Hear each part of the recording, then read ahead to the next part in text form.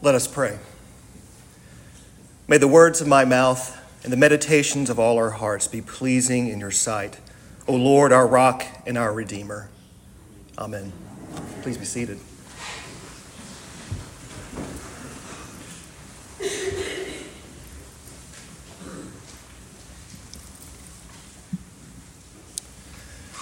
So our gospel reading this morning comes from Mark.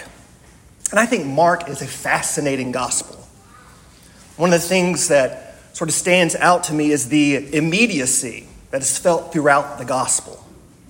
Flip through the pages of Mark and you'll see words like at once, just then, as soon as. And if we were to look slightly past the reading from this morning, we would even hear in verse 12 how the Spirit immediately drove Jesus out into the wilderness. Mark has a quickness to his gospel, an urgency. It reminds me of that television show, 24. I'm not sure if you all are familiar, but that clock, that counting down clock is sort of like this too. And Mark sort of mirrors this, constantly forcing a perpetual motion towards a climactic event. We hear urgency this morning in the introduction. Unlike Matthew, we are not greeted with a lineage of Jesus' birth, but instead Mark gets straight to the point. The beginning of the good news of Jesus Christ, Son of God. Period. What else do you need? No muss, no fuss. We get straight to the point, and Mark clips through 5 centuries of history in order to bring us to the good news. Mark is saying, y'all remember when Malachi said a messenger was coming? And Isaiah said a voice would cry out? Good. Here's that voice. And we are introduced to John the Baptizer. And these throwbacks and references to the Hebrew text continue. In Mark's gospel, we hear and see John telling and personifying the story of the Israelites' exodus.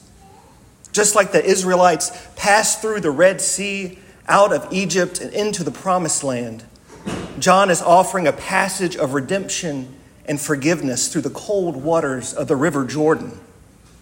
Those people standing on the banks of the river would have heard what John was saying and recognized the story that they had been sharing and retelling over and over again at Passover. But instead of them just hearing the story, John was looking at them and making them part of the story. The scholar and theologian N.T. Wright puts it this way, quote, John was turning this story into a drama, a play, and telling his hearers that they were the cast. They were to come through the water and be free. They were to leave behind Egypt, the world of sin in which they were living, the world of rebelling against the living God. End quote. John was bringing the story right to their doorstep and saying, the time is now. And so this morning, John the Baptizer is speaking to us and saying, get ready. Something big is about to happen. The most important event in history, in the world's history, is about to happen, and soon. It's time to get ready, to prepare the way. And with all this talk of baptism, I can't help but think about our own baptismal covenant. That we are called to prepare our lives through the waters of repentance, just as John was baptizing in the River Jordan. How the words of our baptismal covenant echoed the words of Isaiah and Mark to make the rough places plain, the valleys lifted up, and the mountains and hills laid low. So where are those rough places in our lives? Those places where we go against the grain of God's love and live outside our presence with God. Our baptismal covenant calls us to persevere in resisting evil, and whenever we fall into sin, repent and return to the Lord. Where do we sin in our lives? Now, this is not a time for condemnation, but examination. A time to honestly and faithfully examine the actions of our lives where we have been apart from God. And not only if we fall into sin, but when we fall into sin, we repent. We acknowledge those things done and left undone and return to the altar of Christ's love, saying, Lord, forgive us. Now, those valleys lifted up can be seeking and serving Christ in all people, loving your neighbor as yourself.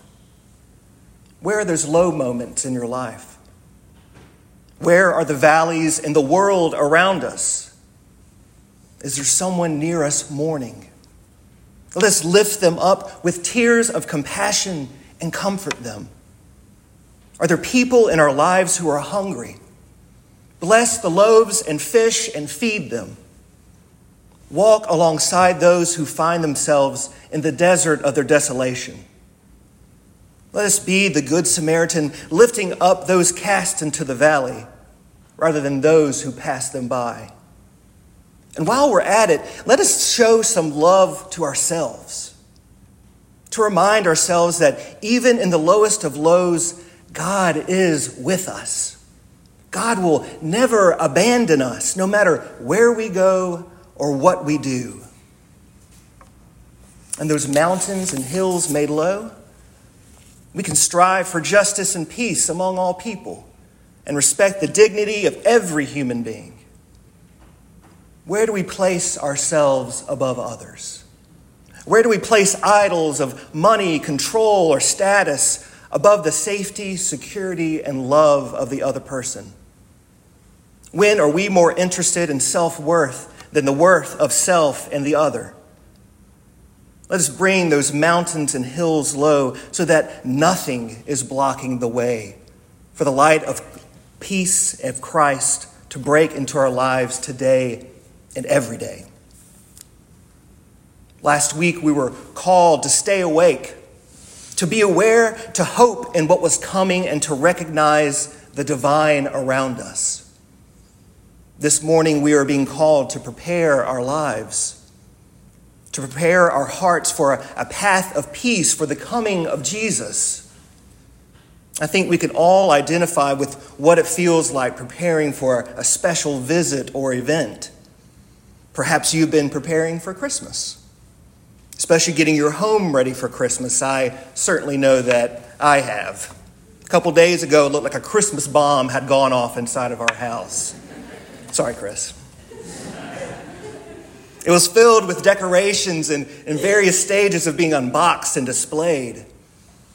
But the true preparation is within us. During this Advent season, we are preparing our hearts and lives for the breaking through of God in the form of a babe, born in a manger and named Jesus, named Emmanuel, God with us. May we unbox our hearts and acknowledge the rough places, the valleys, and the mountains that all need to be made plain and level. May we prepare for the peace and love that surpasses all understanding, that is quickly approaching to live and dwell with us now and forever. Amen.